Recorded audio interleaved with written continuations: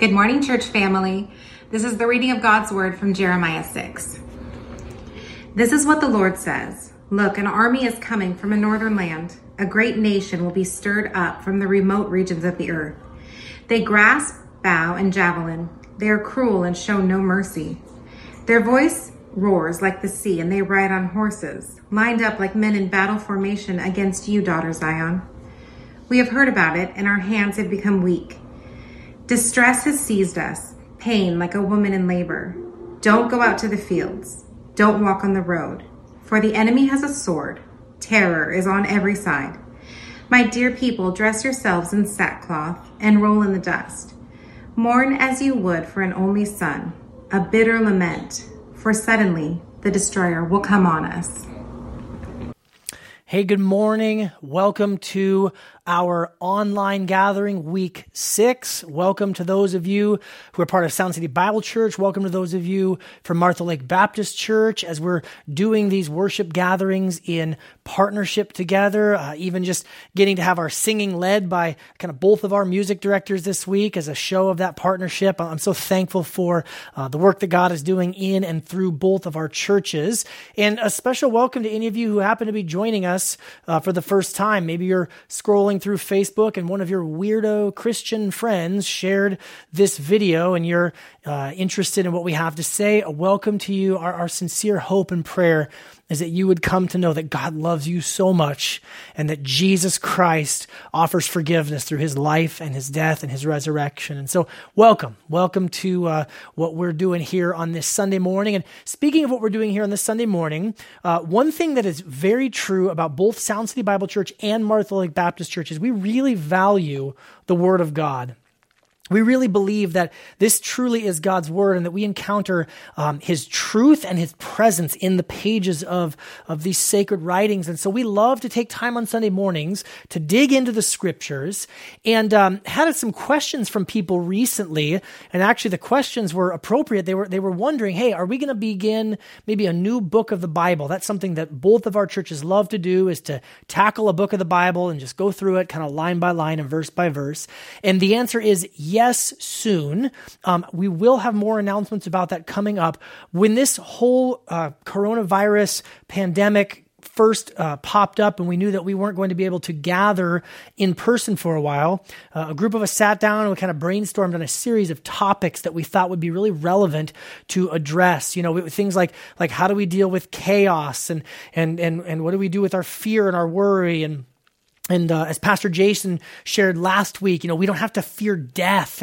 And today I'm going to be sharing on the theme of lament in the middle of sorrowful and difficult times. And so we're going to continue for a few more weeks going through these various topics. And then before too long, I hope to be able to announce kind of more specifically what book of the Bible we're going to tackle. It's likely back in the Old Testament as we just went through the New Testament book of Colossians. But all that is going to be coming up soon. We'll give you more information. Today, we are in Jeremiah chapter 6. I have been personally reading through the book of Jeremiah in my own just kind of personal Bible reading plan.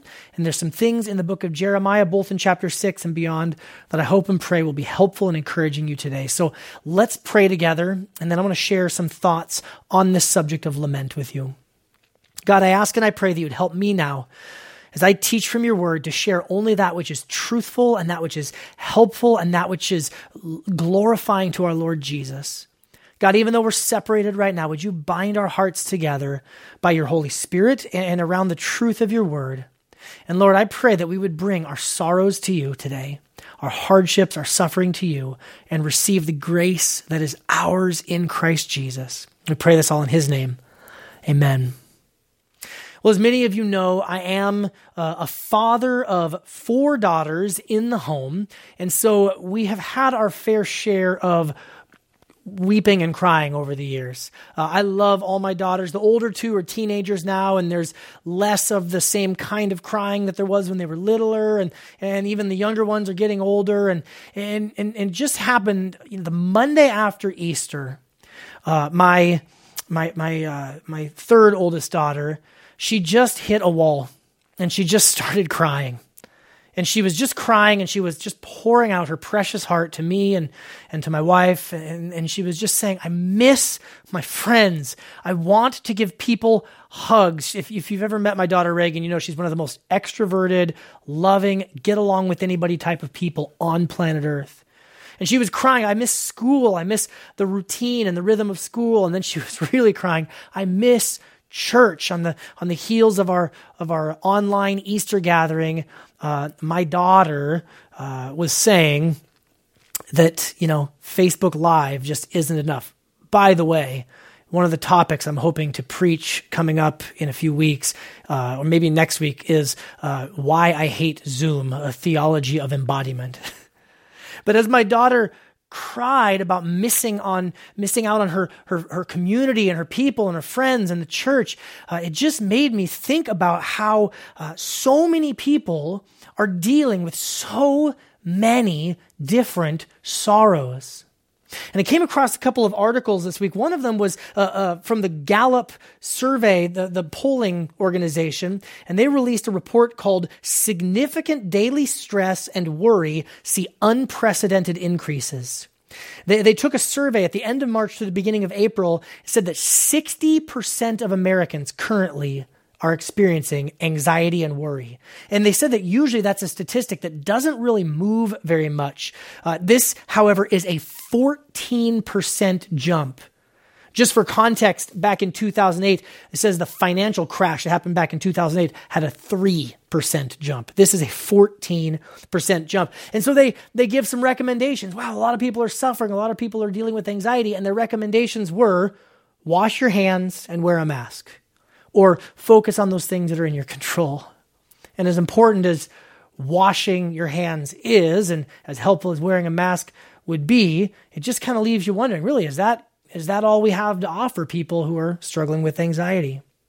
Came across another article in The Atlantic, and the author, she is Sri Lankan by ethnicity, and she talks about how her parents left Sri Lanka and moved to the UK after a 26-year-long civil war in Sri Lanka. And she talks about these long-lasting effects of war and this widespread shared grief. She talks about the widespread and shared grief is particularly hard because in a normal type of grief, you experience the hardship, but the rest of society kind of continues on. And while you can feel alone, there is something comforting about knowing that there is something regular to return to. But in this widespread grief where we're all experiencing this uncertainty, it can be particularly disconcerting. In this article, the author, Amitha Kalaikundran, she writes, that kind of sorrow is unfamiliar to many people who live in peaceful places.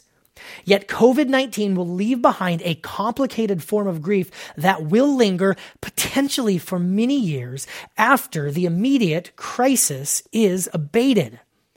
All of this damage is occurring while people are still dying from other causes too. And when grieving people are being discouraged from even going outside, much less seeking solace from their loved ones. I know a few people who have had loved ones pass away and they don't know what to do regarding the funeral right now. Making matters worse, the current crisis has put enormous stress on the healing professions that, in normal times, help families deal with loss and bereavement. Our society is ill-prepared for the kind of grief the coronavirus is visiting upon so many people during so short a span. Summary: people are really hurting. And our society, Western 21st century American society, does a terrible job of dealing with suffering and grief. So, what if God had to say about how we deal with our sorrows and our troubles? And friends, I am happy to tell you that there is kind of a single word, a biblical word, that really encapsulates this whole idea of dealing with our grief in a God-honoring and a holistic sort of way, and it is the word lament. And the big idea of where I want to take us today is this, is that true lament is a gift from God to those who are troubled and hurting. True lament is one of God's beautiful gifts to us. when we're troubled and when we're hurting. So lament, that's maybe not a word that we use all the time in our culture. So let me define lament. And there's different ways of defining lament. There's a more technical sort of way. There is kind of a lament or a lamentation style of literature. When I'm talking about lament today, I want to simply define it this way. I want to define it as an outward expression of an inward experience of deep pain, sorrow, or loss. An outward expression of an inward experience of deep pain, sorrow, or loss. A couple of other qualifiers. The first one is this. In the Bible, when you see lament, it is often, not always, but often very artistic. In fact, the book of Lamentations, which is kind of a companion to the book of Jeremiah, it's an acrostic poem where each line of the poem starts with the next letter of the Hebrew alphabet. It's a chiasm where it kind of starts one place, it peaks, and then it kind of goes backward in reverse order. It's this incredibly artistic and poetic and beautiful expression of sorrow. So lament is often artistic, but not always. However, even when it's not artistic, number two, it is highly expressive. And you probably heard that in our scripture reading today. In chapter 6, verse 26, it says, "My dear people, dress yourselves in sackcloth," that's like a rough, uncomfortable clothing, "and roll in the dust, mourn as you would for an only son, a bitter lament." That's dramatic. That's not the behavior of just every day. If you walked out in your front yard and you saw your neighbor wearing, a burlap bag rolling around in their flower beds, you would say, something is off here. So if it's not always artistic, it is always highly expressive. And let me just say, if you read the Bible, they're tearing their clothes, they're putting ashes and dirt on their heads. And there's even places in the Bible where you see that they talk about hiring professional mourners, people who are paid to show up and start crying to get the waterworks going. And I'll just say this, friends, some of you are not expressive enough and you're too afraid of emotional expression. You would not do well in biblical times. I'm just going to say that. Number three, biblical lament is God-oriented.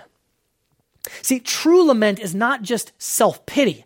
It's not just putting on sackcloth and rolling around in the dirt. It says, I'm going to put on sackcloth and roll around in the dirt so that I can draw nearer to God. There is a God orientation in true lament. And then number four, I want to make sure I put this out there when I talk about lament.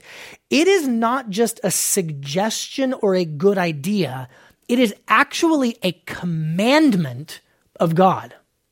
If you see that, again, in verse 26, "My dear people, dress yourselves in sackcloth, roll in the dust, mourn as you would for an only son, a bitter lament." That is in the imperative case. That is not a suggestion. That is not a mere good idea. That is actually a commandment through the prophet Jeremiah to the people in this time and in this day. And so friends, I would say I could take you through dozens and dozens of passages in the Bible where lamenting is not offered as a suggestion, but when the time calls for it, it is a commandment. And so we need to be able to move past saying, well, I'm just not very in touch with my emotions. And it's just, it's just not kind of how I was raised. And friends, we need to dive in. If this really is God's word, and if every word that's given to us is for our instruction and for our good, then we need to take seriously the idea of biblical lament. Now, let's try to understand it a little bit deeper level. Here's some things to think about. Now that I've defined what lament is, it's outward expression, it's often dramatic, it's God-oriented, it's a commandment. Let's try to understand a little bit more. And I want to say 5 things that we can see from this passage in Jeremiah 6, as well as if you kind of broaden your scope. Like I said, I've been reading through the book of Jeremiah, and I'm just going to share with you in some broad strokes 5 things to help us really understand lament. Number 1 is this. There is a time to lament, and there is a time to refrain from lamenting. You see, here in Jeremiah chapter 6, Jeremiah, He lives and he prophesies right at the time of the exile into Babylon. For both Sound City and Martha Lake, we went through the book of Daniel. You remember that after centuries of patience from a good and loving God towards people who were violating the covenant left and right, up and down, day in and day out, God removed them from the promised land. And here in Jeremiah chapter 6, it's a call and a commandment to lament because judgment is coming. There are promises of judgment given earlier in chapter 6. There's wrath coming on Israel. There's disaster coming because of disobedience. And Jeremiah says, in light of this situation that we're in, something bad is about to happen. You need to lament. You have been sinful and bad circumstances are coming. Now, friends, we sometimes lament when we shouldn't, and we don't lament maybe sometimes when we should. We, again, like I said, as a dad of girls, there have been times in my house where I've had to teach my daughters, hey, this is a good thing. You need to cry. You need to lament here. And then there are other times with my daughters, hey, this is not one of those times. This is an overreaction. You didn't get the toy you wanted or something, something spilled. And for my own heart, sometimes I lament when I shouldn't. Sometimes maybe you lament when you shouldn't. You're weeping and you're crying and you're putting on sackcloth because your favorite sports team didn't win the game. And that's just maybe not the most appropriate time for true lament, unless you're a fan of a team that passed the ball at the 1 yard line instead of handing it off to be run and you lost the Super Bowl because of it. That might qualify. But other than that, nope, we're not lamenting over sports teams. How about a global pandemic? How about tens of thousands, hundreds of thousands of people infected and dying? How about millions of people having economic disruption, even devastation? How about that? Would that seem like a good time to lament? Would that seem like a good time to cry out to the Lord? I've had the same sort of conversation a number of times over the last few weeks where people are saying, I feel sad, or I feel just over it or frustrated. And then they'll say, well, other people have it worse than me. And that may be true. That may be true for many of us. It's not as bad as it could be. But friends, it's bad. This is a terrible season in world history. I would argue that this is a season where we really ought to learn how, if we don't already know how, we ought to learn how and lean into the biblical practice of lament. There's a time to lament. There's a time not to lament. This sure seems like a good time to lament. Number 2, it's really hard to know how to lament well. For Jeremiah, he's coming to the people, and as you keep reading throughout the pages of Jeremiah, the first half of the book of Jeremiah is quite bleak. It just seems like, and actually God tells Jeremiah that he's going to do all these different things and the people just aren't going to listen. They won't do it. They won't lament. They either can't do it or they won't do it, and they just don't do it well. And friends, as I mentioned at the beginning, we are the kind of culture that does not know how to lament well at all. For our culture, we do things like avoid dealing with the hardship. We can drown our sorrows in enough sensory overload and social media and Netflix, or even all the way to full escapism through sinful behaviors like illicit drug use and drunkenness and pornography and things that we run to for escapism, or we resist it, or we deny it, or we just kind of put our fingers in our ears and say, what hardship and what sorrow. There's also something too. This is an interesting one, and I don't have a ton to say on it, but it's worth thinking about. For some of you, you resist the urge to lament until you, quote, understand it. And I think that is a product more of our Western rationalistic Enlightenment thinking, where everything has to have an answer. Everything has to have a logical story and an answer to what's going on. And for some of you, it's like, well, I can't really grieve or process until I understand it first. Earlier this year, I read through the book of Job. Job, Jeremiah, just all the real happy books of the Bible I've been reading. And in the book of Job, you get a couple of chapters of the story You get 35 chapters of Job and his friends asking all these questions, and then God shows up at the end and he brings a response, but it is not an answer to the question that Job and his friends were asking.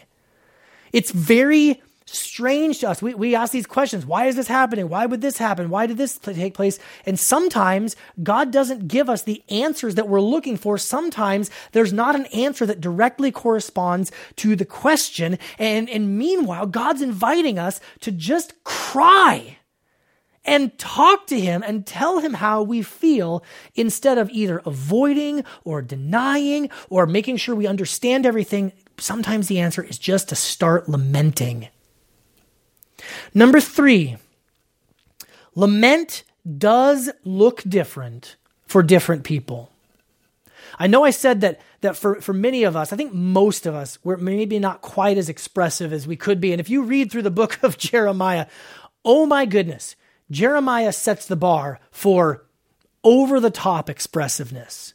I mean, he is doing some strange things. He's known as the weeping prophet, but he's naked at one point. He's taking underwear and hiding them in a wall. He's doing like guerrilla theater outside of the city gates. He is the, top shelf example for what, the bar has been set, we'll just say, by the prophet Jeremiah for lamentation. And, throughout the pages of scripture, there's weeping and crying. In chapter 6 here, dressing yourself in sackcloth, wearing different clothing, staying up late, different types of expressions of grief. And I want to just say, for some of you, maybe your expression of lament is not stereotypical. Maybe it is a little bit different. Maybe you're not quite on the same level with Jeremiah or others like even King David, who just are professional top shelf lamenters. So we need to be able to give each other grace. We need to be able to give ourselves grace to lament in different sorts of ways. I'll tell you for me personally, last Sunday, I hit a bit of a wall myself of just sadness and sorrow. And I mentioned it last week. I'm not particularly wild about this online gathering thing. I want to hug people. I want to be in person with you. And so I took a walk and I got alone by myself and I got alone in nature and I was looking at the leaves and I was looking at, the beach, and I was just thinking about how many countless centuries there have been waves just kind of hitting against this beach, and just the vastness of our world, and thinking about the vastness of the universe and how God is above and beyond all of that. And it kind of brought my problems into a more right perspective. And I got back to my car and then I cried a little bit, not a ton, but just a little bit. And friends, I just want to give you permission. Maybe your grieving doesn't look exactly like the prophet Jeremiah. Maybe you're not pouring dust on your head. And you got to find the way that God wants you to lament and to grieve. Number 4, I want to encourage you to use seasons of lament to check your heart. Jeremiah, in this time, it's the people of Israel are being disobedient to the covenant that God made with their forefathers. They are not following the law that was given through the prophet Moses. And Jeremiah is saying, you need to lament because your hearts are in a bad place. Now, friends, there are times in our lives where we need to lament because of our own sinfulness.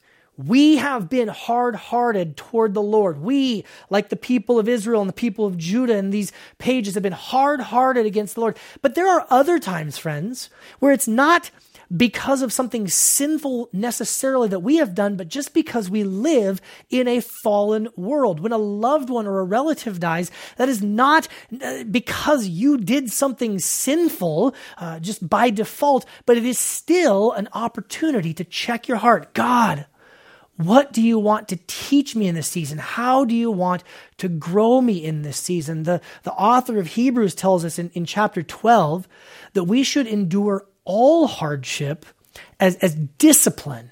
And that doesn't necessarily mean as correction. It means discipline, like training or formation.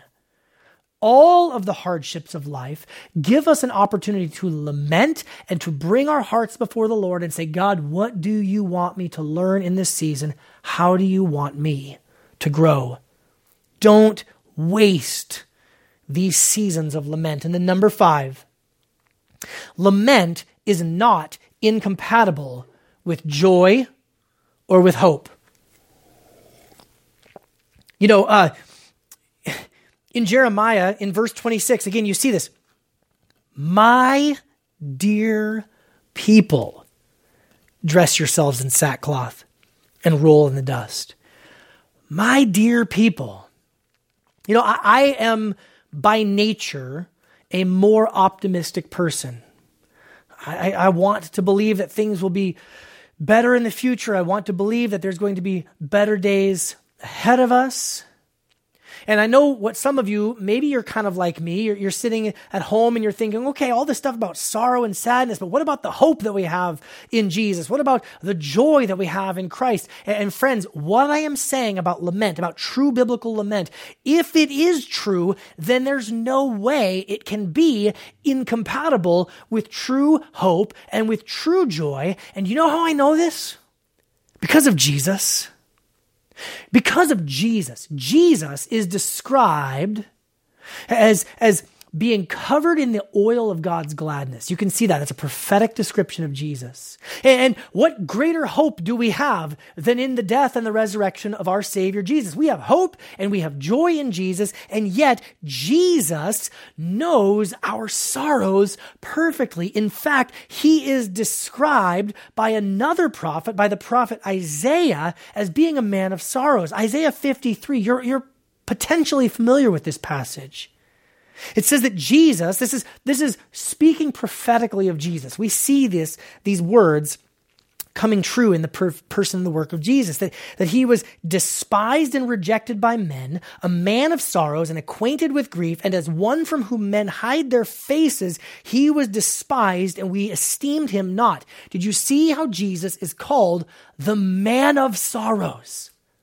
The man of sorrows. Yet the one who is covered in the oil of gladness, the gladness, the joy of the Lord, and the one who gives us eternal hope through his life, death, and resurrection, yet he is known as the man of sorrows. Surely he has borne our griefs and has carried our sorrows. And yet we esteemed him stricken, smitten by God, and afflicted. But he was pierced for our transgressions. He was crushed for our iniquities. And upon him was the chastisement that brought us peace. And with his wounds we are healed. See, friends, Jesus came from heaven to earth to bring the gladness of heaven, the joy of heaven, into our mess and into our sorrow. And to do so, he took upon himself the full weight of the sin and the sorrow that this world has to offer. See, as Christians, we believe something radical about this historical figure, Jesus Christ from Nazareth. See, we believe that he is God in human form. We believe that he is fully divine, 100% God, and yet at the same time, 100% human. And see, in his humanity, Jesus is immanent. You know that word immanent? It's immanence. It means he's close. It means that he gets it. It means that he bears our griefs and he carries our sorrows. It means that he understands all of the hardships and the pains that we go through. And when you weep, Jesus weeps with you as the man of sorrows.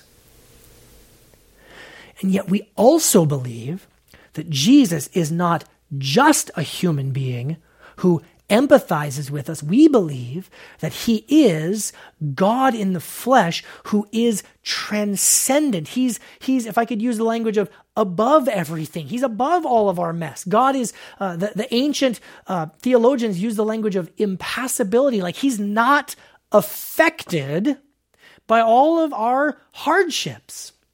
And you might say, well, that sounds contradictory. No, it's not. We love these truths, these biblical truths held in tension. See, in his immanence, Jesus identifies with our sorrow, and in his transcendence, he can lift us up out of our sorrow. He is in the mess with us, and yet he puts our feet upon a solid rock. He is present with us in our hardship, and yet in Christ Jesus, we have been seated in heavenly places, and we now too can experience a taste of the eternal joy that is to come in the next age. Friends, Jesus lived and died and rose again, fully man and fully God, so that he could identify with our suffering and then lift us up. And the way that we experience that is through this idea of lamenting. There's a scholar, a theologian named Derek Rishmawe, who I really have come to appreciate his writing in recent months. And he says this, he says, "Indeed, that is the heart of the gospel. The God who cannot suffer and die in himself, the one who is high and exalted, humbles himself. He becomes lowly, taking on human flesh so that he can suffer, die, and be raised again for our salvation. It is precisely because God is above all that in himself that he can enter in to do something about all that. It is only because God is blessed in himself, the sovereign fullness of life, peace, and joy, regardless of all the vicissitudes and pains of history, that he can communicate a blessedness that overcomes and restores that history. It is not then God, the grand co-commiserator, who gives us the freedom to cry out, but God, the rock. It's not just because Jesus suffers with us that we can cry out. It's because he is a rock. This is the God we can trust with our pain, our confusion, and grief, even when he gives no answers, precisely because he is big enough to be the only answer we need. For any of you who are not yet followers of Jesus, this idea of lament is critical, because in lament, we cry out to the Lord and say, Lord, have mercy on me. I'm a sinner. I'm a slave to my own passions and desires. I can't break free of my own misdirected heart. And yet also I'm a slave. I'm a sufferer in this world of pain and hardship. And I need rescue and redemption from myself and from this world. And Jesus, in his immanence, he enters into all that. In his transcendence, he offers us salvation. And the way that you access that, friends, is by lamenting and crying out to God. And so I want to close with just 3 brief thoughts. First, you got to give yourself permission to lament. Like, this is no mere suggestion or good idea, as I said back at the beginning. You've got to give yourself permission to lament. Number 2, you've got to give other people permission to lament. Sometimes the only thing more awkward than lamenting yourself is being around somebody else who is lamenting. There's an ancient church father, a great preacher named John Chrysostom, and he said this. He said, "While the tempest is still severe and a full gale of sorrow is blowing, he who exhorts another to desist from grief would only provoke him to increased lamentations, and having incurred his hatred would add fuel to the flame by such speech as besides being regarded himself as an unkind and foolish person." It's old-fashioned sounding language. Let me paraphrase it for you. If you go to somebody who's sad and tell them there, don't be so sad, you're just going to make them more sad. And you're going to incur their hatred, and you're going to be thought of as an unkind and a foolish person. So not only give yourself permission to lament and grieve, give others in your life permission to lament and grieve. And then number 3, continually bring your laments to God. This may not be a one and done thing. This may be an ongoing. I pray it's actually an ongoing thing for you, for me, for our churches. The most wrong way to lament is to just not do it at all. There's an article, I linked to it on our website, on Christianity Today. They offer up 20 things to pray during the season. Maybe you're like, I don't even know where to start praying. Maybe there's something helpful in that article. All I know is the Lord is present with us in our hardships and our suffering. Jesus Christ himself, the man of sorrows, has borne our griefs, and he offers to be the one who lifts up our head. In just a moment, we're going to celebrate the Lord's table. We're going to eat of the bread and drink of the cup to celebrate his body broken and his blood shed. Then we're going to sing to the man of sorrows, who is present with us right now, in our homes, in our sorrows. Jesus, we invite you in now. I ask that you would send your Holy Spirit, bring peace and comfort, bring freedom in our hearts to allow us to truly lament and grieve as the scriptures call us to. Thank you for your word. In Jesus' name, amen. Hi, I'm Jamin, one of the pastors of Sound City. Today I get the pleasure of leading you through communion. I'm going to start by reading through 1 Corinthians 11. Then we'll pray together. After that, the music will start, the band will play, and we'll give you some time to both reflect and pray. After that, you can partake in your elements and communion. 1 Corinthians 11. For I received from the Lord what I also delivered to you, that the Lord Jesus, on the night when he was betrayed, took the bread. And when he had given thanks, he broke it and said, "This is my body which is for you. Do this in remembrance of me." In the same way also he took the cup after supper, saying, "This cup is the new covenant in my blood. Do this as often as you drink it, in remembrance of me. For as often as you eat this bread and drink the cup, you proclaim the Lord's death until he comes. Whoever therefore eats the bread or drinks the cup of the Lord in an unworthy manner will be guilty concerning the body and blood of the Lord. Let a person examine himself then, and so eat of the bread and drink of the cup." Bow your heads and pray with me. Father, we love you and praise you. We're so thankful. We're so thankful that the Lord of the universe loves and cares about us, and the Lord of the universe loves us so much that he sent us Jesus. Father, we take this time to remember Jesus' blood that was spilt and his body that was broken for us, that was broken for our sin. We want to reflect right now when we have times of sorrow and we turn to despair or we turn to idols instead of turning to our Heavenly Father. Please forgive us. Right now we want to sit and reflect on the weight of that sin, the heaviness of that sin. And then also right now, Father, we want to celebrate that sin is forgiven and that we have your grace. And out of that grace, out of that joy, we get to turn to you next time when we have sorrow. Father, we will turn to you, Father. We get to turn to you, Father, because we are forgiven. We thank you and we praise you. Amen.